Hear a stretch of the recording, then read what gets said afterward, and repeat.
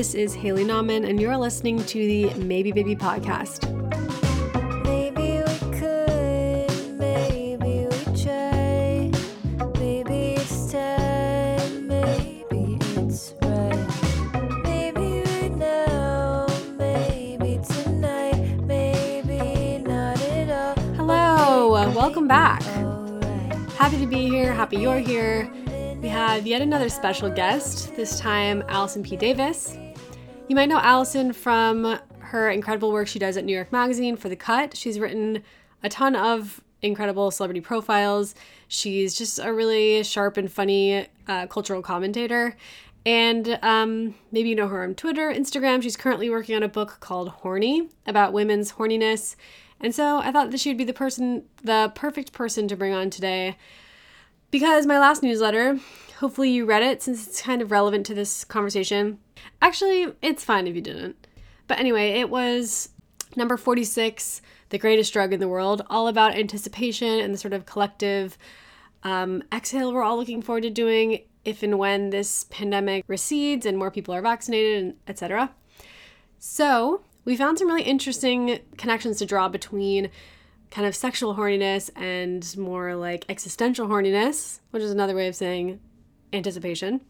So I wanted to see if like there were things that she was researching in her book that we could extrapolate out to kind of more broadly define desire in our lives beyond just the sexual sphere, but we kind of get into both. So I'm going to jump into our conversation right after we were talking about Kim and Kanye's divorce, because Allison is working on a piece of writing about it, so naturally that was our starting point.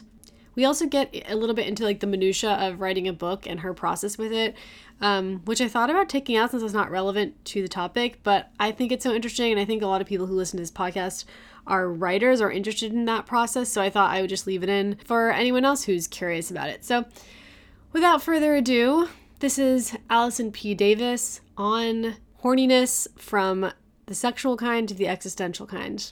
And apologies in advance to any family members for talking a little bit about my sex life. How do you feel about the divorce? I mean, I think it's... Do you have emotions about it? Weirdly, I do. I think it's sad because I always felt like their love, even though they were like a power couple and like two of the biggest like narcissists on the planet, the fact that they found each other and were like making it work and like had a family, like I like believed that their love was true, you know? And yeah. I think it's really sad because like their divorce is just a signal that like Kanye's gone too far off the rails to for us to maintain him as an important cultural figure or like take him seriously. He just has like he's fallen so far in terms of like his misguided like provocateur role that even his wife doesn't want to be with him anymore. And like this is really sad to me. Yeah. And I have like such a weird soft spot for Kanye, even though I know he's awful, but like I don't know. It's just kind of like, the end of so many eras with this divorce, you know? Yeah, absolutely. I mean, I also feel like the Kardashians they're going too far, in my opinion, as well. I feel like history is not going to be kind to like the direction they're taking right now, which is like trademarking their name in like every product vertical. Like they just want to like, what do they want to be, like Amazon? Like it's crazy. They're just like, I feel like it's almost like, I feel like they're equally awful, but Kanye is like more chaotically awful and they're more like calculatingly awful. Yes, yeah. And then also just like the way that they're so calculatingly awful is that like they can take Kanye's chaos and like use it to their advantage, right? Like yes. Like the Kim has really just like sort of used it as a launching pad into like, okay, now I'm going to be in social justice reform and like I'm the dutiful wife that stood by my mentally ill husband, and like here's a great 4-episode arc for the finale of our show, and like I don't know, it's all I think just so messy. Yeah, I mean that's a really good point. They like exploited there's nothing that the Kardashians don't exploit. Yeah, and it's a bad taste when it's like somebody's mental health and well-being. Absolutely. I always laugh at that tweet that was like Chris's middle name is like anonymous source or something like that. I actually like she's fully just feeding every every story to the press. So I was like, an anonymous source says Kim and Kanye are getting divorced and Kim has had enough. And you're like, Right. oh, is that you, Chris? That's just you, Chris. Hello. Chris on the phone with Us Weekly again. Always, yeah, just on speed dial. Okay, so the topic at hand, Yes. I thought it was really timely that you wrote that story about touching, like right as I was writing my story about anticipation, because I feel like they're linked. Yeah. And I also really, I think like you're working on a book about horniness, Yes. Yeah. which I feel like is a kind of like existential, or well, like it's like the sexual anticipation to like existentialist anticipation, like they're almost connected in a way, or like horniness is like a microcosm of like a broader idea about wanting. Yes. Thank you, because that's the whole point of the book. So. Really? Yeah. I was actually going to ask you to talk about that a little bit. Yeah, of course. I can't. It's always just like a well, whatever. I'm sorry. Continue on before I jump into like bitching about writing a book. But oh no, please. I mean, I'm like really trying to cobble together a book proposal right now, so I can't even imagine like where you're at with that right now. oh my God, Godspeed. Is it a huge mistake? No, I have to say that I think if it had been any other year, I would have been so stoked to be working on a book. But it was such a weird year. And like it was a weird year to be writing a book about like sex. And it was a weird year to be writing a book Oh my God. in general, and like having to be expected to like produce anything this year was impossible. So I'm really behind because at a certain point I was like, it's a fucking pandemic. Like, this is an unprecedented world situation. And, like, the fact that I can, like, get out of bed half the time is enough, you know? So, but this summer is going to be great. I'm looking forward to this summer. Dude, maybe this summer will serve as, like, the ultimate inspiration for your book. Yeah, I hope so, because it's due in October, so... Wait, so you don't have to, like, turn in chunks at certain times? You just had to do, like, the whole thing in October?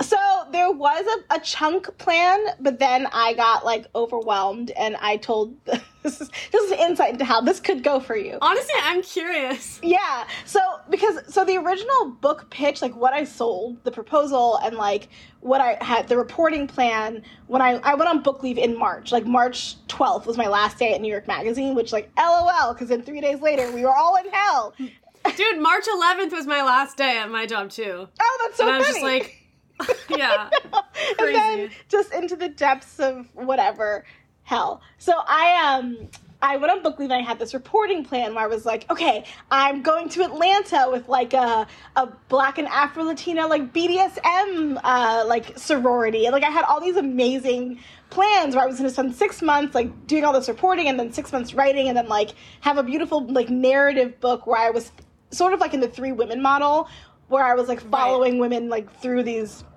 moments in their life where their sex life was changing. Oh, I love that. I loved it too.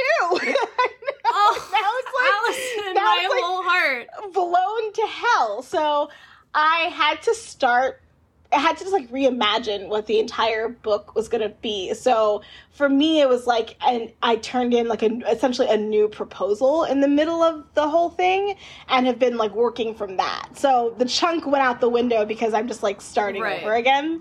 But I'll turn in some pages in June, and then I'll turn in the whole thing in October. That's the plan. Okay.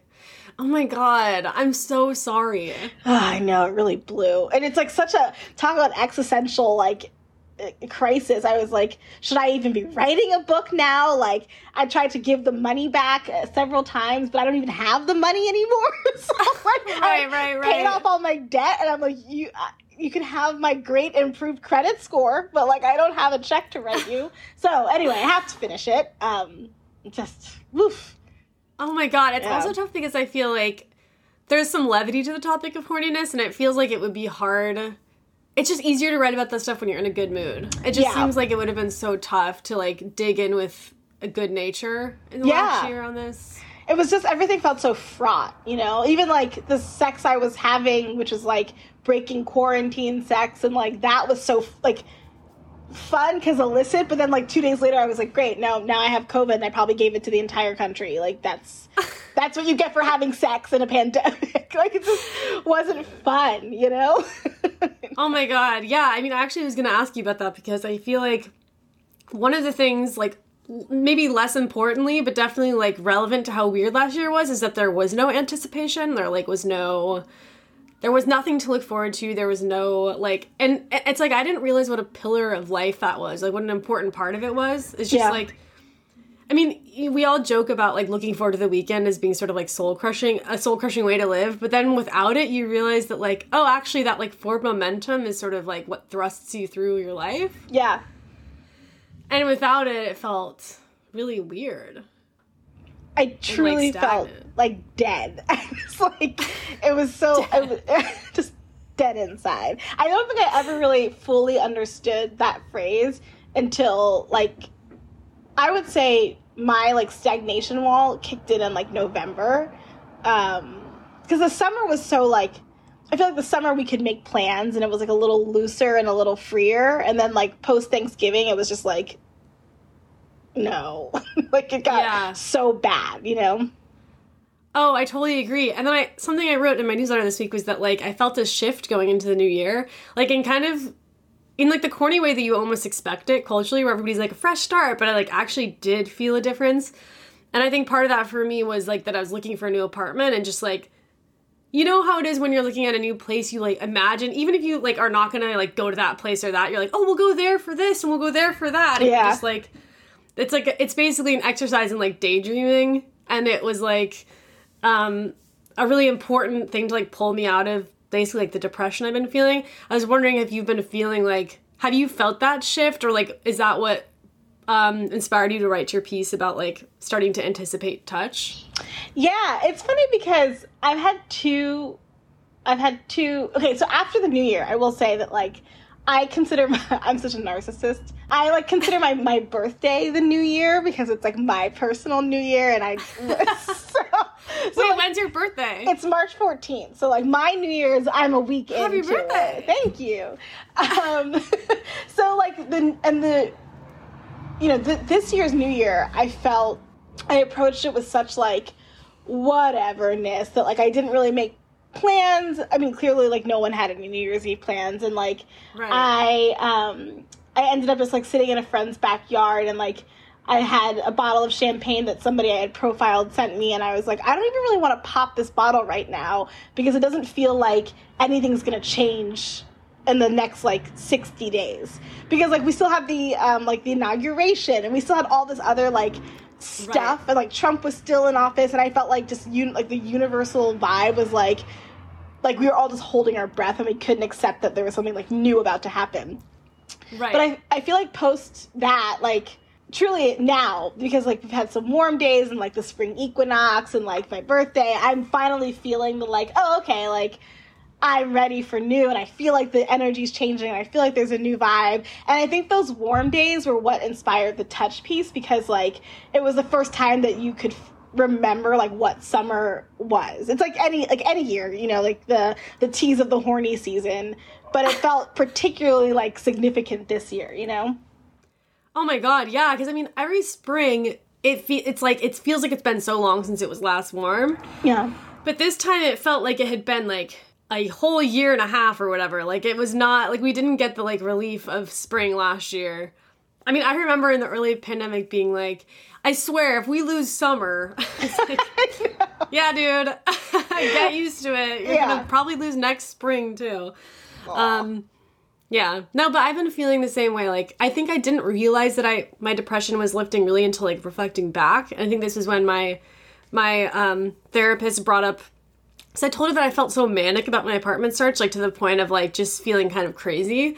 And she was like, she described something called manic defense, which is, like, a period of, like, even in, like, neurotypical people, of, like, a sort of mania, like, following depression, where you're, like, you just, like, throw yourself into something, and you, like, you're planning, and you're just, like, your imagination's going wild, and, like, you just feel kind of crazy. And I was like, that tracks for me. Yeah.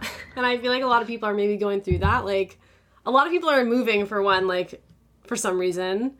I think to, like, distance themselves from, like, their quarantine patch. Yes. Like, staring did you say you're in a workspace? Yeah. So, I mean, it looks like I'm being held hostage in, like, a random warehouse room, but I love the space. It's, because I live in a 1-bedroom, but it was a weird sort of situation where, like, it's a big one bedroom, but it's like sort of one big room. It's like a walkthrough. So when I was in bed, I was staring at my desk, and I was at my desk, I was like staring at my bed, and Oof. it just like messed with my head too much. So there's that thing called the Listings Project, and there was which I like read obsessively, and someone put up like, oh, there's a warehouse space in Gowanus, and like there's a studio available, and I came and looked at it, and it's such a weird little corner of Gowanus. It's like overlooking the sanitation department, across the street from the Lowe's, but the space is huge and it has this like huge window you can't see, and I can keep plants alive, and like I live in a basement apartment, so I never get sunlight really, so like this was a huge... It gives me someplace to go, and like I pass people in the hallway, and it's sort of like feels like a nice break from just like padding around my apartment all the time. Dude, that's amazing. So you have the whole space to yourself? Mm-hmm. Yeah, there's a second desk in here that I use as like can you see that? Yeah. Yeah, kind of. It's all blurry. You're like in sharp focus, and the back is like, it's very artistic. Oh yeah, I don't know how I changed that setting. Anyway, there's like a second desk that sometimes like people in my pod will come use it if they need to get away from their spouses. But for the most part, it's just me in here, which is lovely.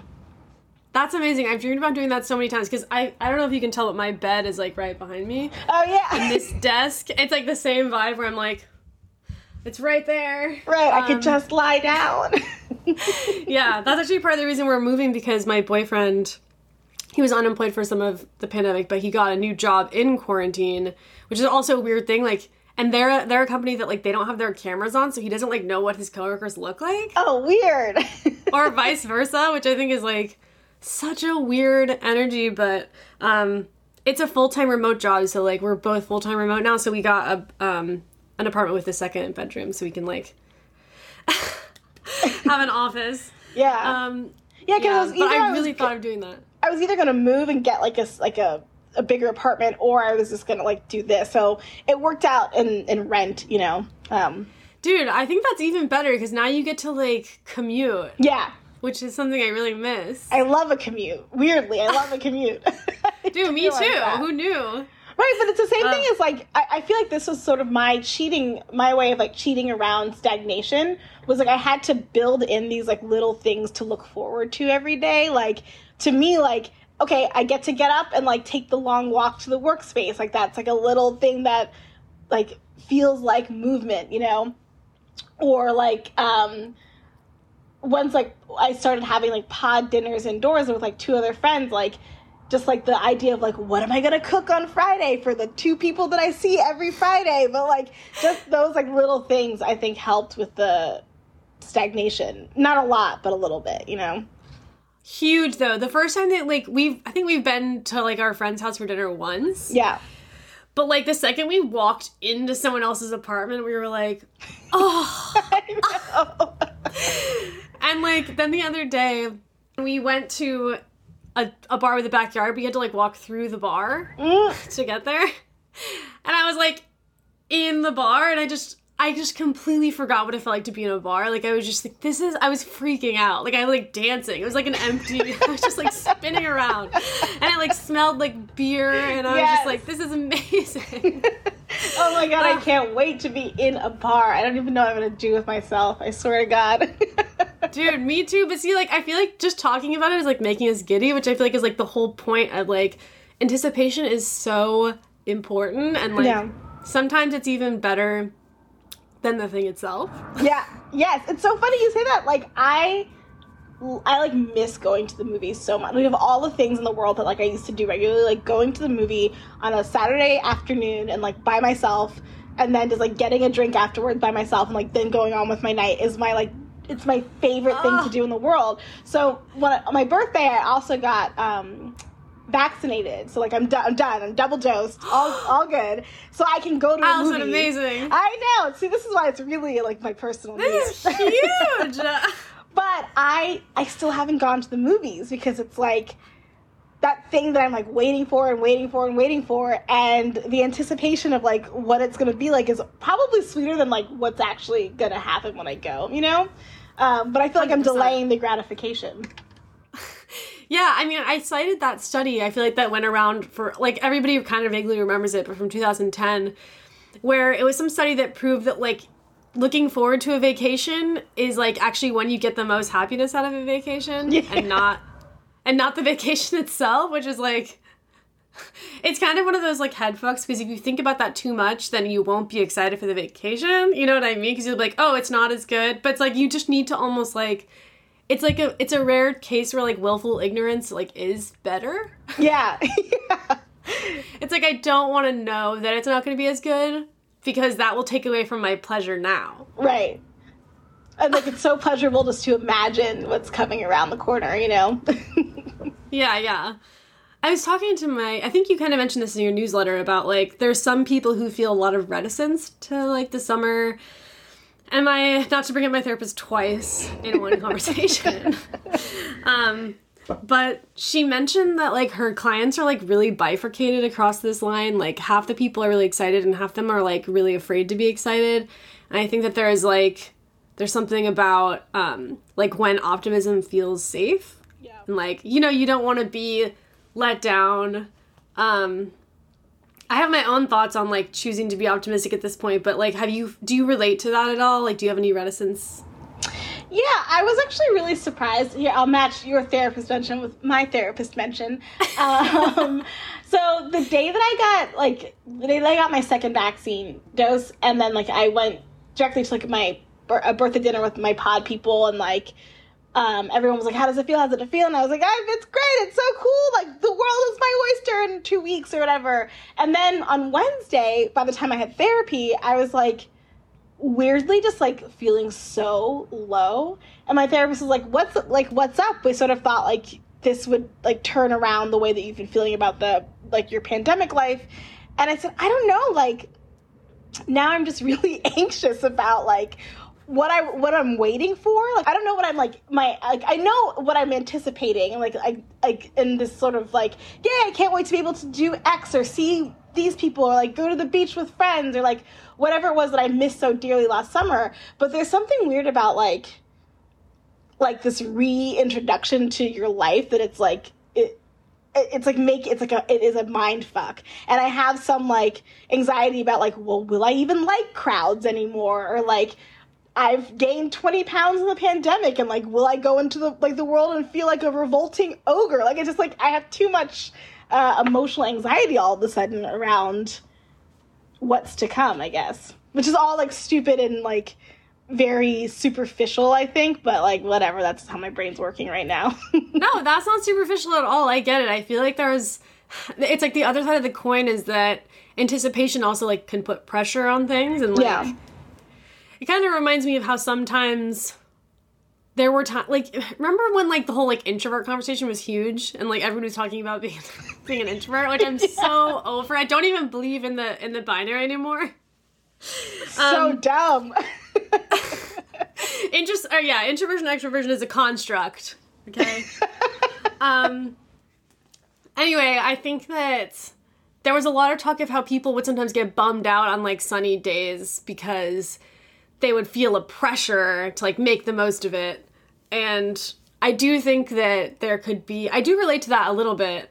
Like, even this past weekends, I didn't really have any plans because it's not like, I didn't know it was going to be warm, and I just still feel nervous about seeing people because I'm like, well, maybe I'm going to get vaccinated soon, so, like, maybe I'll just wait, and then it'll be way better, or whatever. But I feel like I've been sort of, like, it feels like holding my breath, and then I felt like FOMO, because there are some people who are behaving as if, like, there's not a pandemic anymore, which is, like, is giving me big FOMO, and, or not, like, FOMO, like, I want to be with them, but just, like, you know what I mean.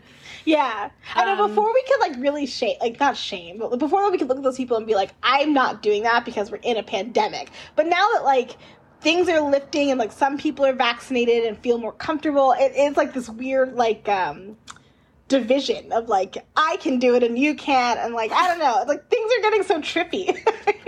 Oh my God, I know. It's really intense, but I do feel like, I feel like it puts some pressure on it, and I think that, like, well, this kind of brings me to, like, one of the downsides, I think, of, like, anticipation. So, like, if we think of anticipation as, like, a driving force in life in general. Yeah. Sorry, I'm gonna put this on D&D. My family group chat is going off. Oh, that's so cute. Well, actually, let me start with I put down some things about like the upsides and downsides of like anticipation in general. I feel like there's like standard like life is the journey aphorisms, which is basically like it's not about like achieving and getting to the thing. It's like working towards it and looking forward to it. Or like it reminds me of the I couldn't find it, but I know there's a Drake lyric where he says like I miss like dreaming of the life I have now. Yeah. Which I really think is, if you think about like the American dream in general, it wasn't really about achieving what the American dream was. It was about dreaming about it. You know what I mean? Yeah. Like it's like built into the the fabric of our like stupid country. It's like, like it makes sense. Like capitalism rules everything because capitalism is about like wanting. Right, and but always I guess that's striving and...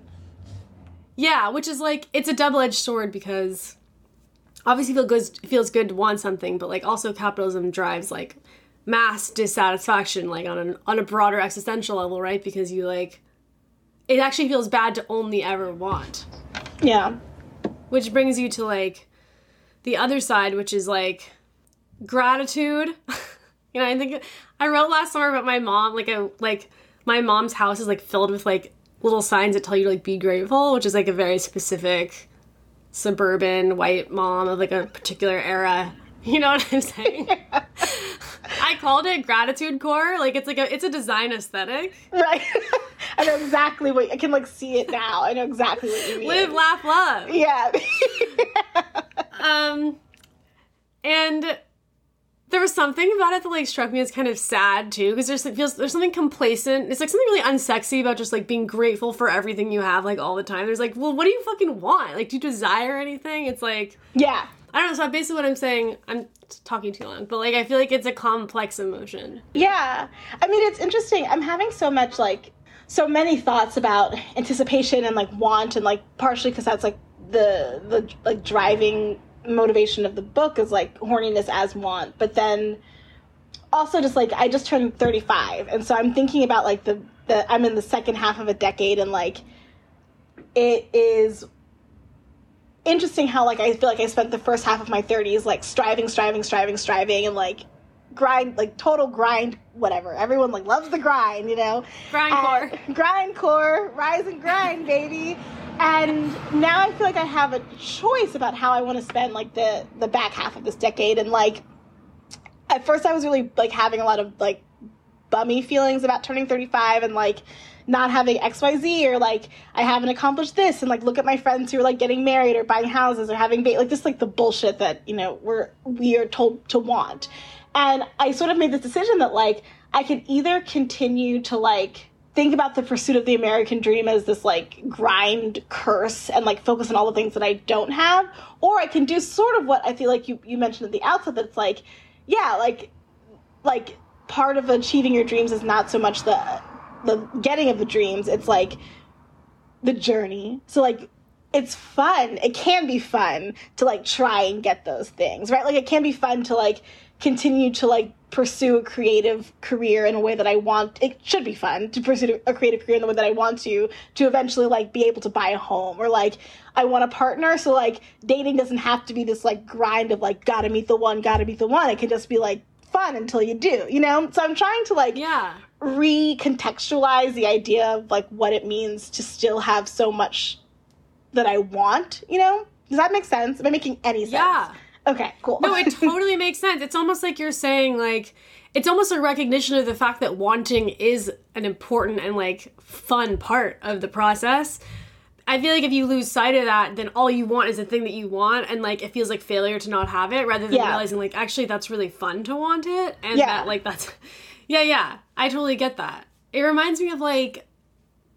I mean, this is, like, a really literal example, but, like, buying a lottery ticket. It's like literally the whole point is like spend a week like arguing with people about everything you're gonna do with the money when you win. Right, you know? Right, and like never winning, but you had so much fun imagining what would happen if like 25 mil dropped in your lap. Dude, the energy in the room between people who've all bought lottery tickets talking about what they're gonna do is like nothing. You can't even match it. Like that's like true like lifeblood. I love that. It reminds me of, have you read Esther Perel's books? So I know that there like a stack of them in my book research bookshelf, and I've listened to her podcast. But I feel like she talks a lot about the importance of like yearning and want and longing, right? Yes. Oh my God. I would recommend. She might have more than 2 books, but I've read 2 of her books.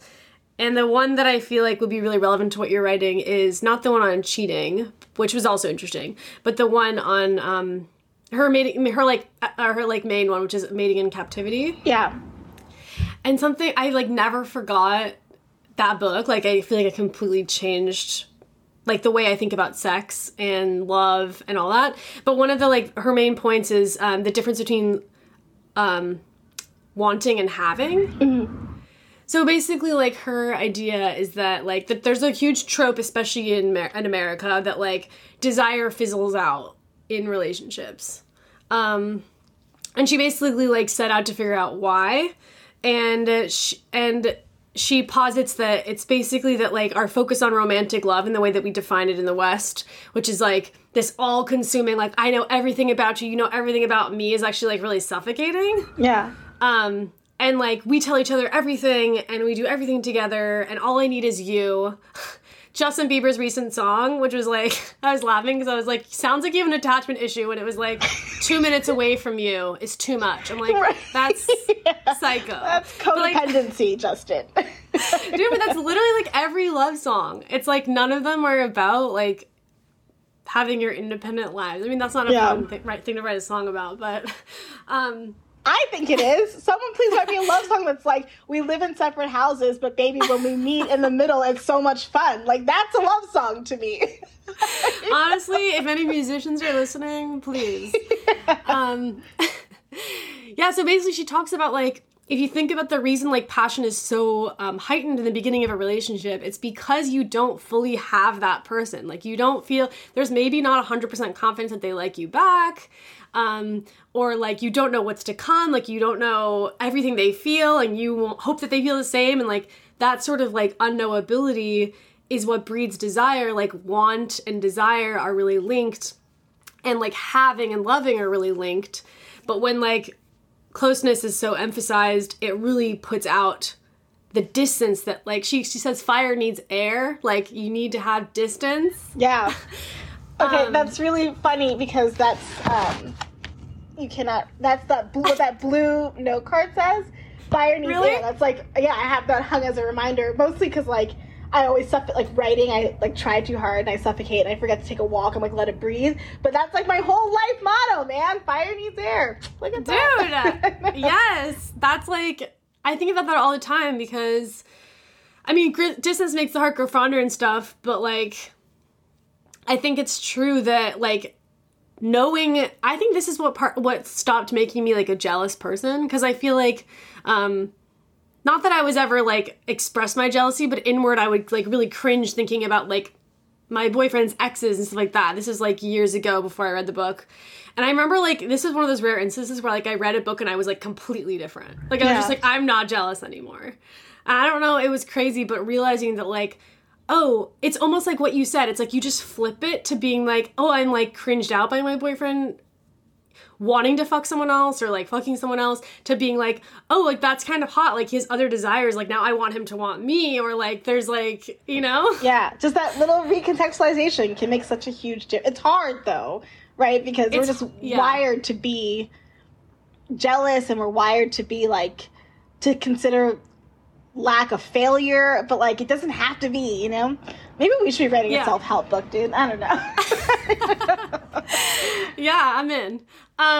Do you feel like, are you covering like polyamory or anything? Because I know that's like a big thing people talk about, is like that jealousy can like help relationships. I don't know. This is not something that I personally like practice, but I'm just curious if you've researched it for your book. I am really interested in like non-monogamy and open relationships and polyamory, and how I do feel like it's become so much, and maybe it's just like the circles I run in. I like that I use OkCupid and Tinder. I'm like, everyone on there is like open relation, non-monogamous.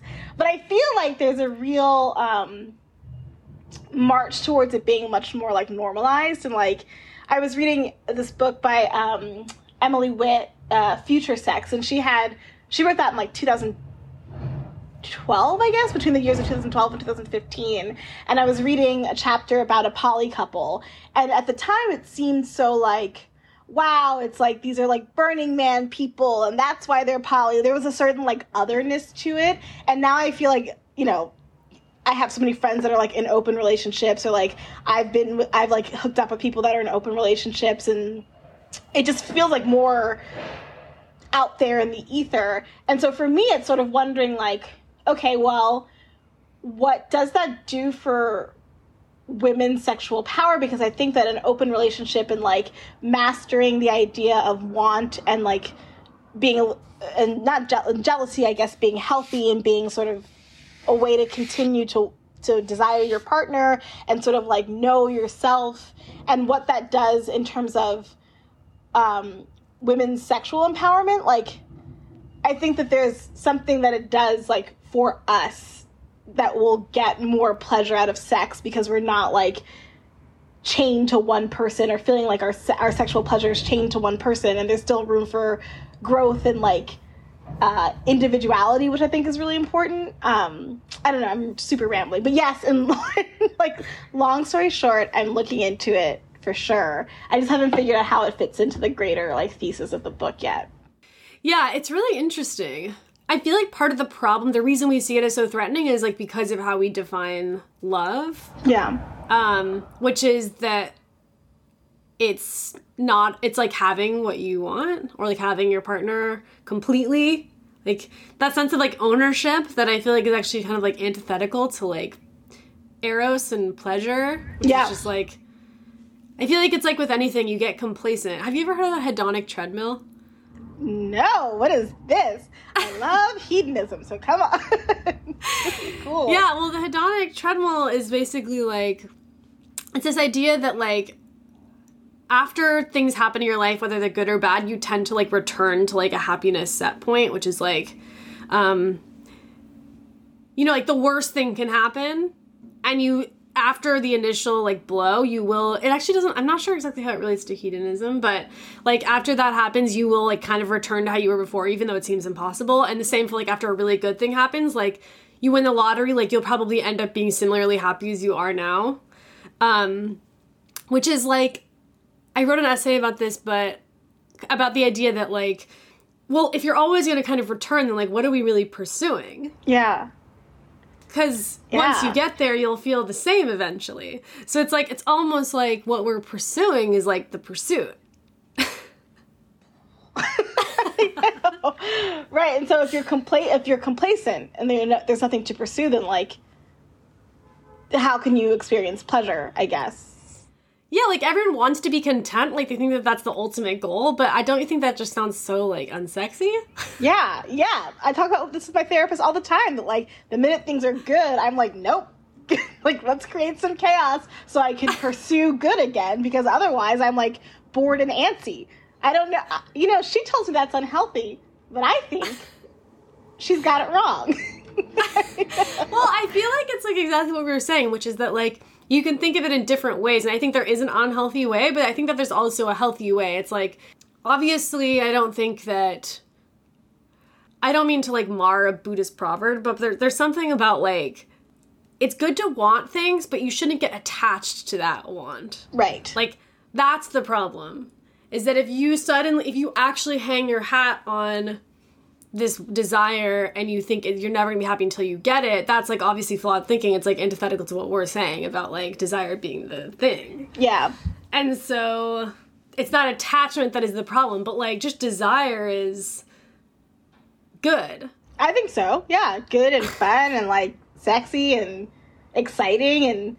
And I do wonder how this is all gonna like play out in the next like year, you know, like what, and I feel like we're so fortunate to be able to think about like post-pandemic life in terms of like pursuing pleasure that we've been denied for a year versus like, you know, all the other options that are like wretched. But I do just wonder, like, are people going to be pursuing pleasure in like a much more aggressive rate, or like are they just going to want to go back to like their set point of happiness, or like what, like how this, like the idea of desire and pursuing pleasure is going to play out once things return to more normal, you know, freedoms. I have no idea, but I am curious if it's going to change that relationship for a lot of people. Me too. I hope that I do think that we'll eventually get used to the things that we missed so much, you know? It's like you think that when you have, like, a stuffed up nose that, like, you're going to be so happy when it's not stuffed up anymore, and then it's not and you forget. Right. Like, that's definitely going to happen. Like, we all think, like, oh my god, I'm never going to take it for granted again to ride the train. And, like, in 6 months, I'm going to be like, you know? I hate this fucking train. Yeah, oh, sure. I know, but, like, to be mad at or to be mad at Cuomo, really. I'm not mad at the MTA employees. It's not their fault. It's Cuomo's. Everything is Cuomo's fault, really. It's always Cuomo. You can just rely on that always. Yeah. But I do think that there will be a period where it does all feel really important and good before we get used to it again. Yeah. And that's what I'm hoping this summer is. And if it's not, then I don't want to know yet. Don't disappoint me yet. I have such high expectations. What's that? You quote Drake, I quote Dashboard Confessional. You know, my hope is so high that this kiss could kill me. That's like how I feel about this summer. And I'm sorry, that's so emo. That is such a good throwback. We should I should put a little bit of that song into the when I edit.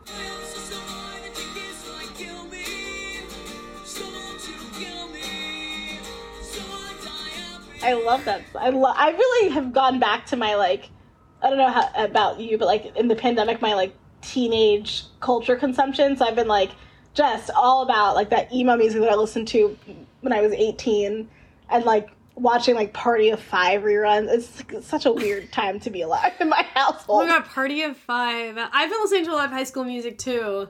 Like, I love Dashboard Confessional. I remember I like when I was just trying to be like main character vibes, like in my art class, I used to I would listen to this, like, I think it was called Ghosts of a Good Thing. Do you remember that Dashboard song? Yep, of course. I was in this phase where, like, I literally just listened to it on repeat in my headphones, like, during art class. And I remember somebody, like, I didn't realize people could hear, but somebody finally was like, do you listen to any other songs? Sorry. That's so embarrassing. It's horrifying. Truly horrifying. Oh, man. Dude, our Dashboard Confessional, I haven't listened to that in a while. I should revisit. Yeah, it still hits. It's embarrassing how much it still gets you, you know, but... Yeah. Do you think that there's bad horniness in the same way that we're saying that there's, like, bad anticipation? Like, do you feel like there's a way of, like, getting it... Maybe, like, getting attached to it in a way that it no longer feels invigorating? Like, incel vibes? Yes, yeah. Like, I think that there's definitely dark and evil horniness, for sure. And then I think there's just sort of, like... I mean, there's, like, good want, and then there's that want where you're just like, you feel so empty. Sometimes it's like, I like have a pretty good bunch of group chats with women who just like talk about how horny they are all the time, and like sometimes it's like so frustrating, you know. It's like you just like can't get what you want to the point where, like, I guess this is like incel vibes, but you know, where it's just like you just feel frustrated and unhappy, and like everything's like stacked against you, and like you'll never get sexual pleasure the way you want it, and that's not a good feeling, you know. But no, I like to think of I keep walking the optimistic horny path, you know, where it's just like it's so funny because it really is like it's a balance, because I think on the other side, and this might seem like an annoying anecdote, but like as someone who's in a relationship, we had a recent thing where like my boyfriend Avi was injured. Oh no. I don't know if I'm going to keep this in the pod, but okay. Just for us, gals, he was injured, so we, like, couldn't fuck for a while. Like, it wasn't, like, his dick, but just, like, he was injured for that, like, in a way that prevented us having sex. And this is probably for, like, a month. Okay. And I noticed that I, like, got to be horny. Yeah. Okay, how did it feel? It was great. Like, Avi, like, at one point, Avi was like, I'm sorry, like, is it bumming you out or something? And I was like, no, I'm actually kind of, like, really enjoying it because, like, typically, as, like, and I know this isn't, like, consistent across, like, every couple, but for us, like, I do think we fall into the stereotype of, like, he's horny more often than me. Okay. Not, like, in a way that it's a problem at all, but just, like, he tips a little further. Yeah. And so, like, for me, typically, like, if I'm horny, like, we're gonna fuck, you know? Right. Like, there's not usually much, like, wanting. Right. He's ready for it. Right. So, like, getting to, like, so wanting it and, like, not getting it was a really fun feeling. Like, I was like, oh, this is fun. Like, I don't know, like, I think it's sometimes nice to feel horny, and it's, like, maybe not, it's, like, maybe something on the other side for people in relationships to, like, try to cultivate. Yeah. Just like a little You know? bit of like a relationship edging or something. You know? Yeah, exactly. Yeah, I Oh my agree. God. I think it's important. Like I feel like it's, again, it comes down to like the idea of like the pleasure of pursuing, you know, and like, do we want to realize the dream all the time? No, sometimes we just like want to live in like the pursuit of the dream and dreaming about what the dream will feel like when we get it, you know?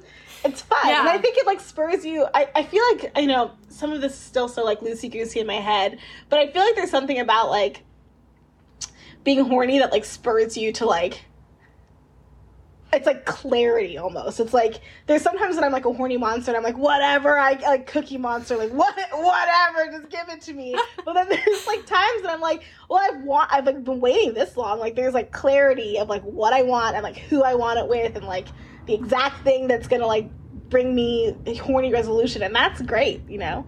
When it sharpens I mean, it's like your mind. animalistic. Yeah. Yeah. Like That's a really good huntress. point. Because I feel like not knowing what you want is kind of like a depressing feeling. Yeah. I felt that a lot in my 20s with like my career, which is a boring left turn, but like, But yeah, you know. yeah. Wait, sorry, I interrupted you. What were you gonna say? Oh, that I was reading this sort of like confusing study from a woman in the UK who like was trying to figure out the difference between horniness and desire. Where like my mind, I always thought it was sort of like synonymous, you know. But in her mind, she was like, I think that horniness is sort of like an undefined, like gaping want where like you have no idea like what's gonna satisfy it. But then desire, it's like specific and it has like a target, and you like you want a specific person or thing. And I can't decide if I agree with that, you know, like if horniness and that's desire. really interesting. Yeah, I've been like trying to just determine if I agree with that. Like that real clear like separation of the two words, you know? You know what it makes me think of is that like horniness or like wanting is almost more of a an internal feeling. Yeah. It's like, or it's pointed inward.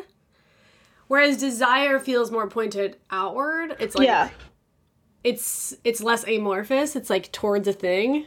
And I do think you're right that like, all right, one thing I feel like that resonates for me with that study is like, it feels better to want something specific, which I do think with horniness you can want. Like you Yeah. can like picture like, I want to go like to a club and like touch people and like whatever. That I feel like that's specific versus just being like, I'm just a ball of like want and like it's just like directionless, and like in that way I feel like it can sort of tip to like unsatisfaction because they're Yeah. sort of like they're similar, right? Like if you define your life by what you want, then you're not defining it ever by like what you have, and that's Right. that can make you feel like awful too. I It's like feel always on the treadmill or whatever, you know? Yeah, like I feel like a lot of my 20s, looking back on them, were like going back and forth between going for the gold, like just like pursuing anything else was just like my driving force, like just get me out of here and anything else. Yeah. And then I would go back and forth, go back to being like, actually, I like my life. I don't want change. Like, I'm grateful. I'm going to make cookies and like whatever. Just like, I'm going to be grateful like for everything I have, you know? And then I would just go back and forth. And I felt like I was just going insane. Yeah. And I think that like maybe the answer, which is sort of what you're getting at about like your 30s, is that you have to like redefine or reframe your desire to serve you. Yeah. Because obviously, like, one distinction I feel like we probably both want to make is that, like, capitalism is all about, like, breeding desire. And it's, like, it's bad desire. Yes. I feel like you need to have a chapter called Good Desire and Bad Desire. I know. Yes. Yes. Although Because it's like, yeah. No, go ahead, sorry. You're really good about not interrupting. Oh, well, this is my job, right? Like, I'm always asking people questions and then just, like, sitting back and waiting, so. You're just a very good and gracious podcast guest. Oh, thank you. I'm very impressed. I just was thinking, because typically, like, when I edit, I'm, like, fixing so many interruptions, and I just don't think we've had that as much, so I'm just, thank you. Yeah, sure. Now you're, like, really afraid of interrupting. I know, like, okay. Should we have, like, devise some hand signals now? Like, raising your hand when you're done talking? Yeah. Well, there's also a delay, so some of it is inevitable, but, anyway, wait, what was I even saying? Capitalism. Yeah. Capitalism. Yeah, I feel like maybe the problem is, like, capitalism asks us to, like, define ourselves and our identity by our wants, which is maybe different from, like, defining our experience through, like, desire. Yeah. I'm, like, making this up as I'm talking, so I'm not, like, haven't fully thought it through. But I know that, like, the capitalism, that, like, the want it breeds is not good. Yeah. It's a unquenchable hunger, right? Like, capitalism desire. And listen, like, I love to shop, so, like, but it's like, I can always find something to buy to the detriment of my bank account, and to me, that's, like, the easiest way of understanding, like, bad desire, right? Like, I'm always gonna, like, max myself out to try and obtain the thing that makes me feel satisfied and good and content, and, like, I've done it. We did it, Joe, but, like, we can never do it, you know? You're right. Well, it's like, it's interesting because we were just saying that, like, quenching isn't important, but I feel like in this case, maybe the problem isn't so much that it can't be quenched as much as, like, capitalism comes in and takes over all of our desires. It becomes, like, the object of our desire no matter what. Right. And like, it actually isn't that joyful to pursue. Like, it makes you feel not good enough, which is, like, really different. Right. I know. I'm just, like, thinking about, like, the pursuit has to make you feel good. And if the pursuit makes you feel less than, or, like, you'll never really feel good, then there was the bad desire, right? Like, you just want the pursuit to feel as good as the potential getting, you know? I feel like we're really getting to something here. I Good know. desire, bad desire. Pursuit as pleasure, you know? Like, it's just, we're on some heady shit. Yeah, I'm, like, ready for you to put this all in the book. I know. No pressure. I'm like scribbling a lot of notes while we talk. Don't worry. Well, I feel like it's so interesting because if we can crack this code, I feel like you can probably apply it to horniness. Yeah. Because horniness can be... It makes me want to reread Esther Perel's book because it's all about how, like, the unknowability and almost, like, unhavability is... of your partner. Like, you cannot have them. You will never know everything about them. You will never understand their sexual desires completely. Right. Or fulfill them. And that's good. Like, that's exciting. That space and distance is good. So I wonder, like, how do we apply that to life and, like, having a thirst for life without having your life be defined by, like, wanting other things? Yeah. Well, when I think about it in terms of, like, horniness, that's all I think about these days. It's like, I've been trying to wrestle with how I want to address the sort of, like, goopification of, like, sex and sexual self-care, and how, like, Goop can sell you 40 million different products and, like, vaginal steaming treatments for the pursuit of you having better sex. And it feels like, instead of saying, like, sort of, like, what excites me about being a horny person is that, like, I will always be pursuing, like, sexual pleasure in one way or another. It's like horniness is like the pursuit of it's like a thing to fix. Like, there's a terminus to that sort of journey. And, like, I think that's part of what Esther Perel is saying, that, like, no, there's not, like, a fixed point in which you arrive and then, like, everything is solved and, like, you'll always desire your partner at this fixed point. Like, it's all about a journey and, like, the pursuit. And the problem with, like, goop, which I guess here is like a stand-in for capitalism, is like, it's a problem to fix, and you'll never fix it, but we'll trick you into being able to fix it. That's Right? it. Yes. Right, because when you thank you. Because when you commodify something, it like ceases to be like experiential and organic and becomes like you said, like a problem. Yeah. And I think that's what capitalism seeks to do which in general, like sex related or not, it seeks to like commodify pleasure. This is why horniness is such an interesting topic, because it's like the one part of our lives where we understand that like the pleasure or the desire will continue. Yeah. No matter how many times we satisfy it. Yes. Which is something that I feel like people fail to grasp outside of their sexual lives. Like, we really do think that like reaching this thing is going to fix everything. Right. But it won't. That desire will continue. So it's instead of seeing your desire as like your motive to achieve, it should be like a part of your experience and enjoyment of life, which is the way it is with sex. Right. Yes. Yeah. You're really writing about life itself, Allison. Well, horniness is life, Haley. Dude, but there's a lot to learn from our horniness. Yeah, I agree. Yeah, if we thought more about desire in these terms, I feel like we would maybe understand our desire outside of horniness better. I wonder, like, how to apply this to... Because it feels like I can't even figure out how to, like, apply it to, say, like, career, right? Because there's just, like, so many, like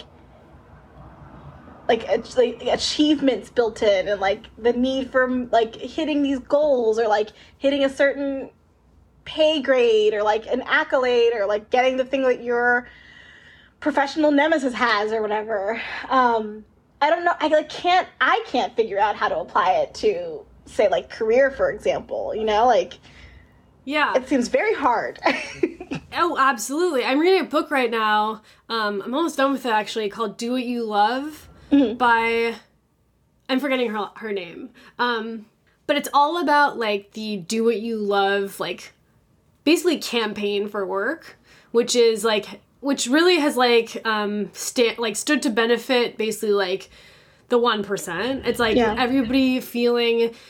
like, they must love what they do in order to be successful, has, like, placed the onus on individuals, and, like, and also, made people think that, like, if they don't love what they do, that's their fault, and, that's why they're not successful, and, I feel like, this is maybe even kind of off topic from what you said, but I feel like the way it connects is that the way we've centered work in our lives has made us think that, like, that's where we should get all of our pleasure. Yeah. And really, I feel like the better dream would be for work to be less central, and for, like, us, like, being fed and housed and all that stuff would not rely on our employability, and rather that, like, work would just be, like, one facet of life, and, like, actually, our desire to enjoy ourselves and know ourselves and learn what we're good at might be, like, outside the bounds of, like, wage work. Yeah. But, yeah, I mean, that gets into a whole nother topic, but I feel like, given the system we're in now, maybe one way to think about it is that, like, you're never going to be in a job where you're finally like, this is it. Yeah, it's so true. Or, like, and that's not really the point. Maybe the point is, like, to, like it is with any experience in life, is to, like, learn about yourself through the process and learn about the world, and that, like, the point isn't to reach an end, but to get better at being who you are. Yeah. Not really getting self-helpy. No, but this is true. It's just like, this is just, I mean, I'm sorry to, like, really indulge our deviation into extreme self-help stuff, but this is just, like, what I'm trying to embody right now for the rest of my 30s. It's like, it's about, like, learning who you are, and, like, learning how to live a happy life, and not so much, like, checking the boxes. And that's so hard, you know? Everyone's in the same, like, staring at each other's dinner plate, wishing they had ordered that thing, you know? It's just hard, but it's a worthy endeavor. Yeah, to get better at being yourself. Yeah. Is a worthy endeavor. Maybe, like, being in touch with your wants is part of that process, like, because everybody's, like, desire looks different. Yeah. So really, horniness is an existential pursuit in learning yourself. This book is like, it's got more levels than I ever imagined. It's like, did I smoke a joint before we started talking? Oh my god, no, you were just like, you were the perfect guest for this topic. I'm so happy that we talked about all this. Oh, good. I am too. This is like I said, I'm like taking notes and I'm gonna go like mind splooge, and I can't wait to listen again to get all these like great things we brought up. Do you want to co-write this book? Jesus Christ. I'm in. Bring me in. No, but if you ever want to talk more, like, please, I'm happy to. Maybe we can like go get a drink, when like... Yeah. Okay, I thought that halfway into this that we should do that, and I was like, that's weird to just like throw it out there so early. But this is a good vibe. I would love to like grab a glass of wine. Me too. We gotta do it. If I ever get vaccinated, Yeah. Set yourself free. I'm ready for horny summer 2021. Oh my god, I know. I'm so glad I got a book extension, because imagine if I turned the book in before this horny. It's just, no, we need it. No, if anything, the deadline should be a little later so that the book can be about this summer. Yeah, that's really my goal. It's all there for me. I wrote this book after the summer after the pandemic. Right. When everybody was the horniest they'd ever been in their whole lives. Ever been. Like when horniness was like real, not just an internet joke. Like it's yeah. It was the worst timing that you had to write the book during the pandemic, but it's gonna turn into, I think, the best timing. Yeah, I hope so. Fingers crossed. Yeah. But thank you. Okay, that's it. Thank you so much to Allison. Thank you to Soft Streak for my intro song. Thank you to you for listening, and also for bearing with my consistently kind of frustrating tech difficulties. I feel like doing a call-in podcast is not my favorite sounding podcast. There's always like something unexpected that makes it kind of sound like not perfect. So thank you for I don't know if you're feeling patient about it, but I'm just going to assume you are. I'm assuming the best intentions. So thank you. And I hope that you have a nice week. And I will see you on Sunday for the next round of Dear Baby. Okay, bye. Maybe I'd like